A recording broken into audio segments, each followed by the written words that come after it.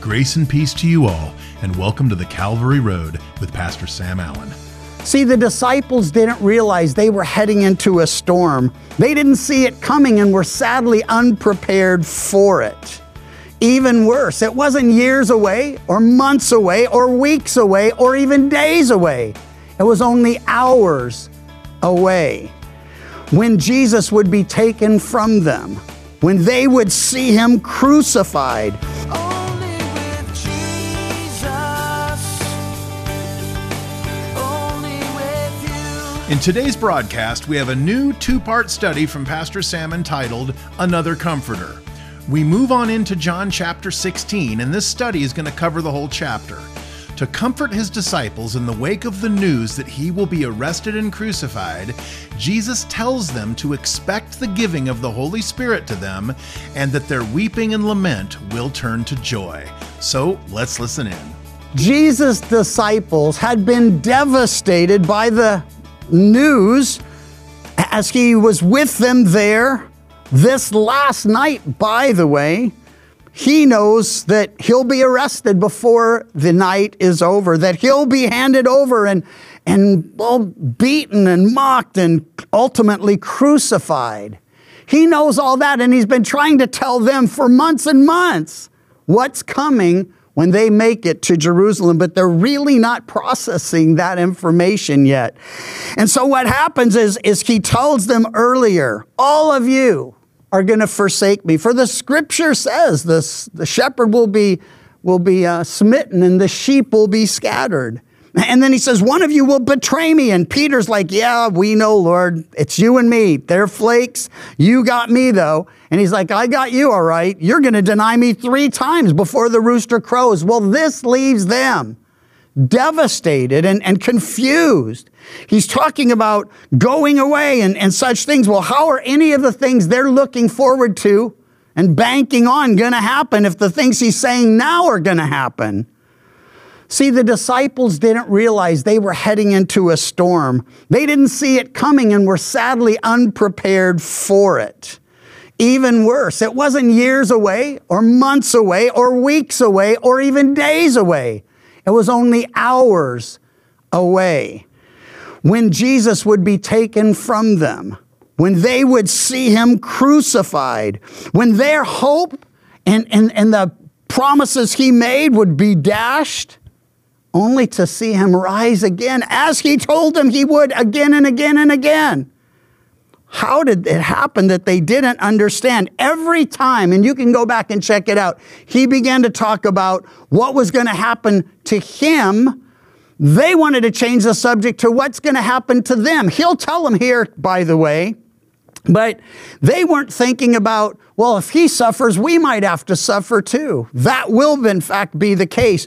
What they're doing is they're blinded by their ambition for position in the coming kingdom. They argued regularly about which of them, who among them would be the greatest. Listen, that seat was taken. He's the greatest in the kingdom of God. But here's what they missed. They couldn't see the cross comes before the crown, and they couldn't process how the cross could lead to the crown. All they had was confusion and discouragement and depression. And so he tells them, these things I've spoken to you here in chapter 16, verse 1, that you should not be made to stumble. Forewarned, forearmed, they should have been prepared. He says specifically, they will put you out of the synagogues. Yes, the time is coming that whoever kills you will think that he offers God service. And these things they will do to you because they have not known the Father nor me. But these things I've told you, that when the time comes, you may remember that I told you of them. And these things I did not say to you at the beginning because I was with you. He reminds them there in that last statement, I've been with you. When the crowds were hungry, I fed them miraculously. When you were being accosted by the enemy, I protected you. I got in between you and them. But he says, I'm going to be leaving, and I need to prepare you for that eventuality. And he does it by saying, listen, don't let what happens next trip you up. Don't let it take you down. Don't let it leave you hopeless and discouraged. Listen to what I'm telling you. He tells them specifically they're going to be kicked out of the synagogue, put out of the synagogue. In our culture of individualism and everybody does what they want, it's hard for us to even imagine growing up and living in a culture where the group was more important than the individual. But that's how it was for them, you see. And so the synagogue, that was the hub, that was the center in every community. Not just of religious activity. That's where, well, the civil things happened too. That's where they got together and fellowshiped with each other and worshiped God and offered, well, everything they had to him. He says, the day is coming, you will be excommunicated from the synagogue. It had already begun. The parents of the man born blind, you may recall the story, and you should. I think it was in John 9. Well, after he was, healed by the Lord, the religious leaders come and say, hey, who did this to you and how did he do it? They wanted to know who, although they were pretty sure it was Jesus. Who else could give sight to the blind? And they wanted to know how, because they were looking for something to accuse him of whereby they could condemn him. And the blind man, well, he's got quite a testimony. Ultimately, it's like, well, I don't know who and I don't know how. Here's what I do know. I was blind and now I see. They're not happy about that. And they go and they get his parents and they're like, is this your son who you say was born blind? And well, how does he then see? And they're like, well, he is our son. We know that. And we know that he was born blind, but how he sees, hey, we can't tell you. He's of age, ask him. Why? You got to know he told them, hey, this guy Jesus, he came and here's what he did and here's what, look at, I can see. They should have been jumping for joy and rejoicing and celebrating. Those courtyards should have been filled with people dancing for joy. But that wasn't happening, you see, because the religious leaders subdued all that and actually turned it on the people that had the most reason to celebrate. They wouldn't say what they knew to be true because they didn't want to be put out of the synagogue. It had already been determined, and they already knew that would be the penalty. That would be the punishment. And they weren't willing to risk that. Not yet. Not at this point. So, in any case, the synagogue issues, they're big in Scripture because that, again, the hub of every community. Jesus at one point, and it was early in his ministry, he went home to Nazareth where he grew up. Everybody knew him there. They heard what he was doing elsewhere. And he comes into the synagogue and they give him the scroll of Isaiah and he begins to read his mission statement saying, the Spirit of the Lord is upon me because he's anointed me too. And then he describes all the miraculous things they'd heard he'd been doing. And at the end of all of that, right before he gets to the part that prophesies the day of God's wrath, he rolls up the scroll and gives it back to the attendant and says, this day, these things are fulfilled in your ears. He literally stops mid-sentence and he doesn't read the day of God's wrath because that's the second coming stuff, you see. And all the stuff he read with things they knew Messiah would do in his first coming. He's saying, here's what I'm here to do. Here's what I am doing. And it says the people were amazed at his gracious words. The crowds were blown away and blessed. And then he began to talk to them about two Gentiles who God provided for and showed love to during a time of great suffering and famine. One was in the days of Elijah, the next was in the days of Elijah. And as he talked about those Gentiles and God's love for them and blessing on them, well, the people's attitude changed completely. And they took Jesus out of the synagogue and they took him to the brow of a hill and tried to push him off a cliff. Couldn't work, didn't happen, because Jesus is no pushover. But it's important to note, he just walked through the crowd. And as he did, well, you can bet that would not lead to a joyous return next time to the synagogue for him or a warm welcome from the people who had been so blessed and blown away at the things he said and the things he taught and the things he did. So excommunication from the synagogue, a real issue for those already who'd experienced it, and he's saying to the disciples, this is coming for you. This is what's going to happen to you. Then there's the sincere belief that persecuting them was well within the will of God, was actually the desire of God. Those who plotted Jesus' death, they end up adding Lazarus to their hit list. Why? Because Jesus raised the guy from the dead who'd been buried 4 days. And now he's known as the guy who used to be dead but lives up the hill. And people know that it happened, and they're like, we're going to have to do him in and take him out. We can't have him sitting around testifying of Jesus' power. And he didn't have to say a word. The very fact that he was alive was enough. Well, in any case, Saul, and we touched on him, you should read his testimony in Scripture. He writes most of the New Testament, but we know him as the Apostle Paul, formerly persecutor of the church. And he fully and truly believed that Christianity was a cult that needed to be stamped out, that needed to be put out. And so he did everything he could. He was zealous for the tradition of the fathers, the Scripture says. And he showed that zeal in trying to stamp out Christianity. Of course, once Jesus gets a hold of him, he becomes the greatest witness of his day. He started more churches and won more people and wrote more books to various churches and individuals than anyone else that we have in Scripture, and I think since. In any case, he's saying excommunication is coming, and there will be very sincere people who think killing you will please the Father. Then he says in verse 5, but now I go away to him who sent me. None of you ask, where are you going? But because I've said these things to you, sorrow has filled your heart. Nevertheless, I tell you the truth. It is to your advantage that I go away. If I do not go away, the Helper, the Comforter, the promised Holy Spirit will not come to you. But if I depart, I will send him to you. In John 6, Jesus said, and we read, I came down from heaven to do the will of my Father in heaven. Over and over, he says, I do always those things that please the Father. He said, the work I do, it's the work he gave me. The words I share, they're the words he gave me. And now he's told them, and we saw this back in chapter 14, that I'm going to have to go, but I'll send you another.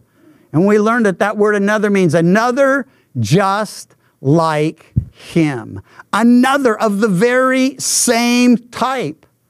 So much so that Jesus can say, if you've seen me, you've seen the Father. No one's going to see the Holy Spirit, but he will do for them all Jesus had been doing. Teaching them, and well, he's going to lay it out so I don't have to tell it to you. I'll read it to you. But he does say, well, and in John 15 or 14, he was called the Spirit of Truth. He's called the Holy Spirit. He's called the Helper. He's called the Comforter. And he says, when he comes, he'll teach you and bring to your remembrance the things that I said to you.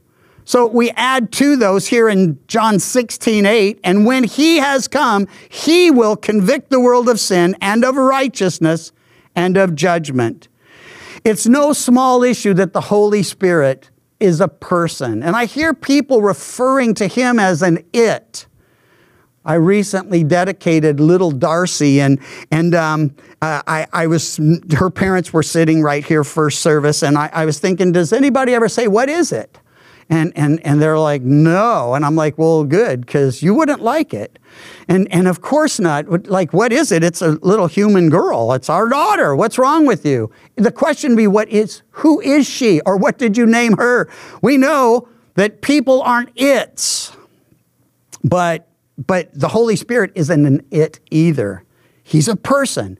Third person in the Trinity, one God, three persons, Father, Son, and Holy Spirit. So when we speak of him, we should use those pronouns. He did this, and here's what we've learned from him, and here's how he works. That's exactly what it's here, but not always obvious to us. It doesn't jump out at us. Now, convicting the world of sin, of righteousness, and of judgment, I want to say how grateful I am that that's the work of the Holy Spirit. It's not my job to convict you that you're a sinner or convince you that you're a sinner. But I will tell you, and I'll tell you in love, you are a guilty sinner in the sight of a holy God. The scripture says all have sinned and come short of the glory of God, and all includes you. The wages of sin is death. The gift of God, everlasting life through Jesus Christ our Lord. He's saying he is going to convict. He is going to convict the world of sin, righteousness, and judgment. Now, he personalizes all of this because he's about to die for our sins, buried and risen again. He'll ascend to heaven. The Holy Spirit will be poured out. And his primary work was and is to point us to Jesus. And in order to point us to Jesus, he first shows us we're in need of Jesus. It is hard to start with, Jesus died for your sins. Have you heard of Jesus? He died for your sins. And people are like, what? What are you talking about? Sin? What sin? Listen, people do need to know that they're sinners. And today people are willing to call, what they do an indiscretion or a minor fault or some kind of failure. Well, we've all done things that aren't the best. We have so many euphemisms and so many ways to avoid saying it. Sin is a spiritual term. That's why the Bible uses it. It's not just an indiscretion. It's not just a minor offense. It's an affront to a holy God. And we were created by him and for him, and our sin separates us from him. And that's why he hates sin. He hates sin because sin destroys people he loves, destroys families he's provided, and communities and countries. So he says specifically, the Holy Spirit, he will convict the world of sin because they do not believe in me. Of righteousness, because I go to my Father and you see me no more. Of judgment, because the ruler of this world is judged. Now, in the midst of that, know that he doesn't finish his work when he convinces us we're sinners and that Jesus is the Savior. He is the standard of righteousness, the bearer of righteousness, the giver of righteousness. We don't have any righteousness of our own. You probably already processed this. If righteousness were dollars, we would be billions in debt. We have zero righteousness and lots of unrighteousness. That's why we could never atone for our own sins, nor can we atone for the sins of others. It took Jesus, the only righteous man, to pay for the sins of all unrighteous men and women. Of righteousness, because I go to my Father. His death proved that he loved us and was willing to lay down his life for us. But his resurrection proved that that sacrifice was acceptable. And then his ascension, he returns from where he began. He was with the Father, we learned in John 1, with the Father in creation. All things made by him and for him, it says in Colossians. And so he says of judgment, because Jesus took on and did end the ruler of this world, Satan, there on the cross. He put him to public display. He revealed the impotence of Satan. Oh, he could take Jesus' body, but Jesus rose from the dead. And by the way, no one took his life from him. Jesus says, I have power to lay it down and power to take it up again. This command I received from my Father in heaven. Well, he goes on to say, I still have many things to say to you, but you cannot bear them now. I already mentioned the why of that. They're confused. They're depressed. They're discouraged. They can't process how can he be talking about the cross when we're looking forward to the crown? How can he be talking about dying when we want to rule and reign? And he said we're going to. In the regeneration, when the Son of Man sits on the throne of his glory, he says, you who followed me will sit on 12 thrones, judging the 12 tribes of Israel. That, by the way, is literal, will happen. We'll be a part of that kingdom. But they have specific places in it. And they were the first to walk with him and believe in him and be empowered by him and go out for him to change their world. Well, he says, when the Spirit of truth is come, he will guide you in all truth. He'll not speak of his own authority. Whatever he hears, he'll speak, and he'll tell you things to come. He's the Spirit of truth. He guides us into the truth. He alone knows and reveals the future. We've already processed that, but he's saying it again. He will tell you things to come. Now, we live in a time when people embrace the most incredible and foolish lies. And the reason for it is very simple. They don't know God's word and they don't have God's Spirit. Even the religious establishment of Jesus' day, it was made up of Pharisees and Sadducees. Pharisees, very conservative. They knew all of the word. They believed in all of the word. Of course, they only had the Old Testament, but it was enough. We have even more. We have the Old and the New Testament. We have the complete Word of God.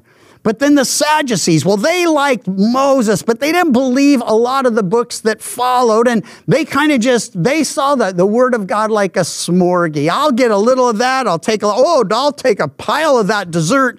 And so they took what they liked, but they disregarded what they didn't. And they come and they're trying to trap Jesus regarding the resurrection, which they don't believe in, and they present this difficulty to him. They think it's a trap he'll never get out of. And he says, you do greatly err, not knowing the power of God, nor the Scriptures. And listen, that's what's going on today. It's happening in the culture. That's why people in the culture, they're caught up in spirit guides instead of the Holy Spirit. Those spirit guides, they say, lead them to speak with and fellowship with their departed loved ones. But listen, we're going to be reunited with our loved ones in the air. The trumpet will sound, the dead in Christ rise first. We who are alive and remain will be caught up together with them and with him in the air. And it says, thus will forever and always be with our Lord. And so we're not looking for some spirit guide to come along and say, hey, Grandpa has something for you. No, listen, that's complete nonsense. And if it was just nonsense, that would be a problem. But these people are being deceived, not by God, because, well, he only tells the truth. He always does what's right. His Spirit is the Spirit of truth, the Spirit of holiness. So not only do they believe, well, that their dead relatives visit them, which doesn't happen, by the way, but they're also told crazy things like, you're going to meet this tall, dark stranger, and well, you're going to spend the rest of your life with him. Now, I don't know how tall Satan is. And I don't know, well, I do know this. God is pure light, and in him is no darkness. Satan is pure dark, and in him there's no light. So that tall, dark stranger is waiting for them. But he's waiting to introduce them to hell, where he will spend eternity with them. Why is he so hell-bent, if you can use the term, on bringing people with him? Misery loves company. And Satan knows his judgment is coming. And he's trying to take as many people down, not just so they'll be with him, but so that they won't be with the Lord. Because, see, he hates the Lord. And he hates the people that love the Lord and the people that the Lord loves. An interesting thought as it pertains to spirituality that doesn't include Jesus, kind of like the ones Sam spoke of who seek spirit guides. The desire for spirituality is given to us by God. We all have a spirit, and it was made in the likeness of God. Many in the world want to lead a spiritual life, but they want to leave Jesus out of the equation. Why? Deuteronomy 32:4 says this, speaking of God, He is the rock, His work is perfect, for all His ways are justice, a God of truth and without injustice. Righteous and upright is He. Now, God cannot be just unless He judges injustice. And no one wants to be judged, so they just cut that part out, or at least they think so. They think it will be easier to follow a path that does not require judgment. The problem is that is not possible. It doesn't exist. Everyone needs mercy, and in the enemy, they will find no mercy. Only in Jesus Christ will you find mercy, as He bore the judgment that we all had coming. The Calvary Road is a ministry of Calvary Chapel Chico, and you can visit our website, ccchico.com, or download the CC Chico app to contact us and listen to other studies from Pastor Sam. You can also listen to The Calvary Road as a daily podcast by visiting thecalvaryroad.com. We'd love to hear from you, and until next time, may you find grace and peace as your journey takes you down the Calvary Road. And your grace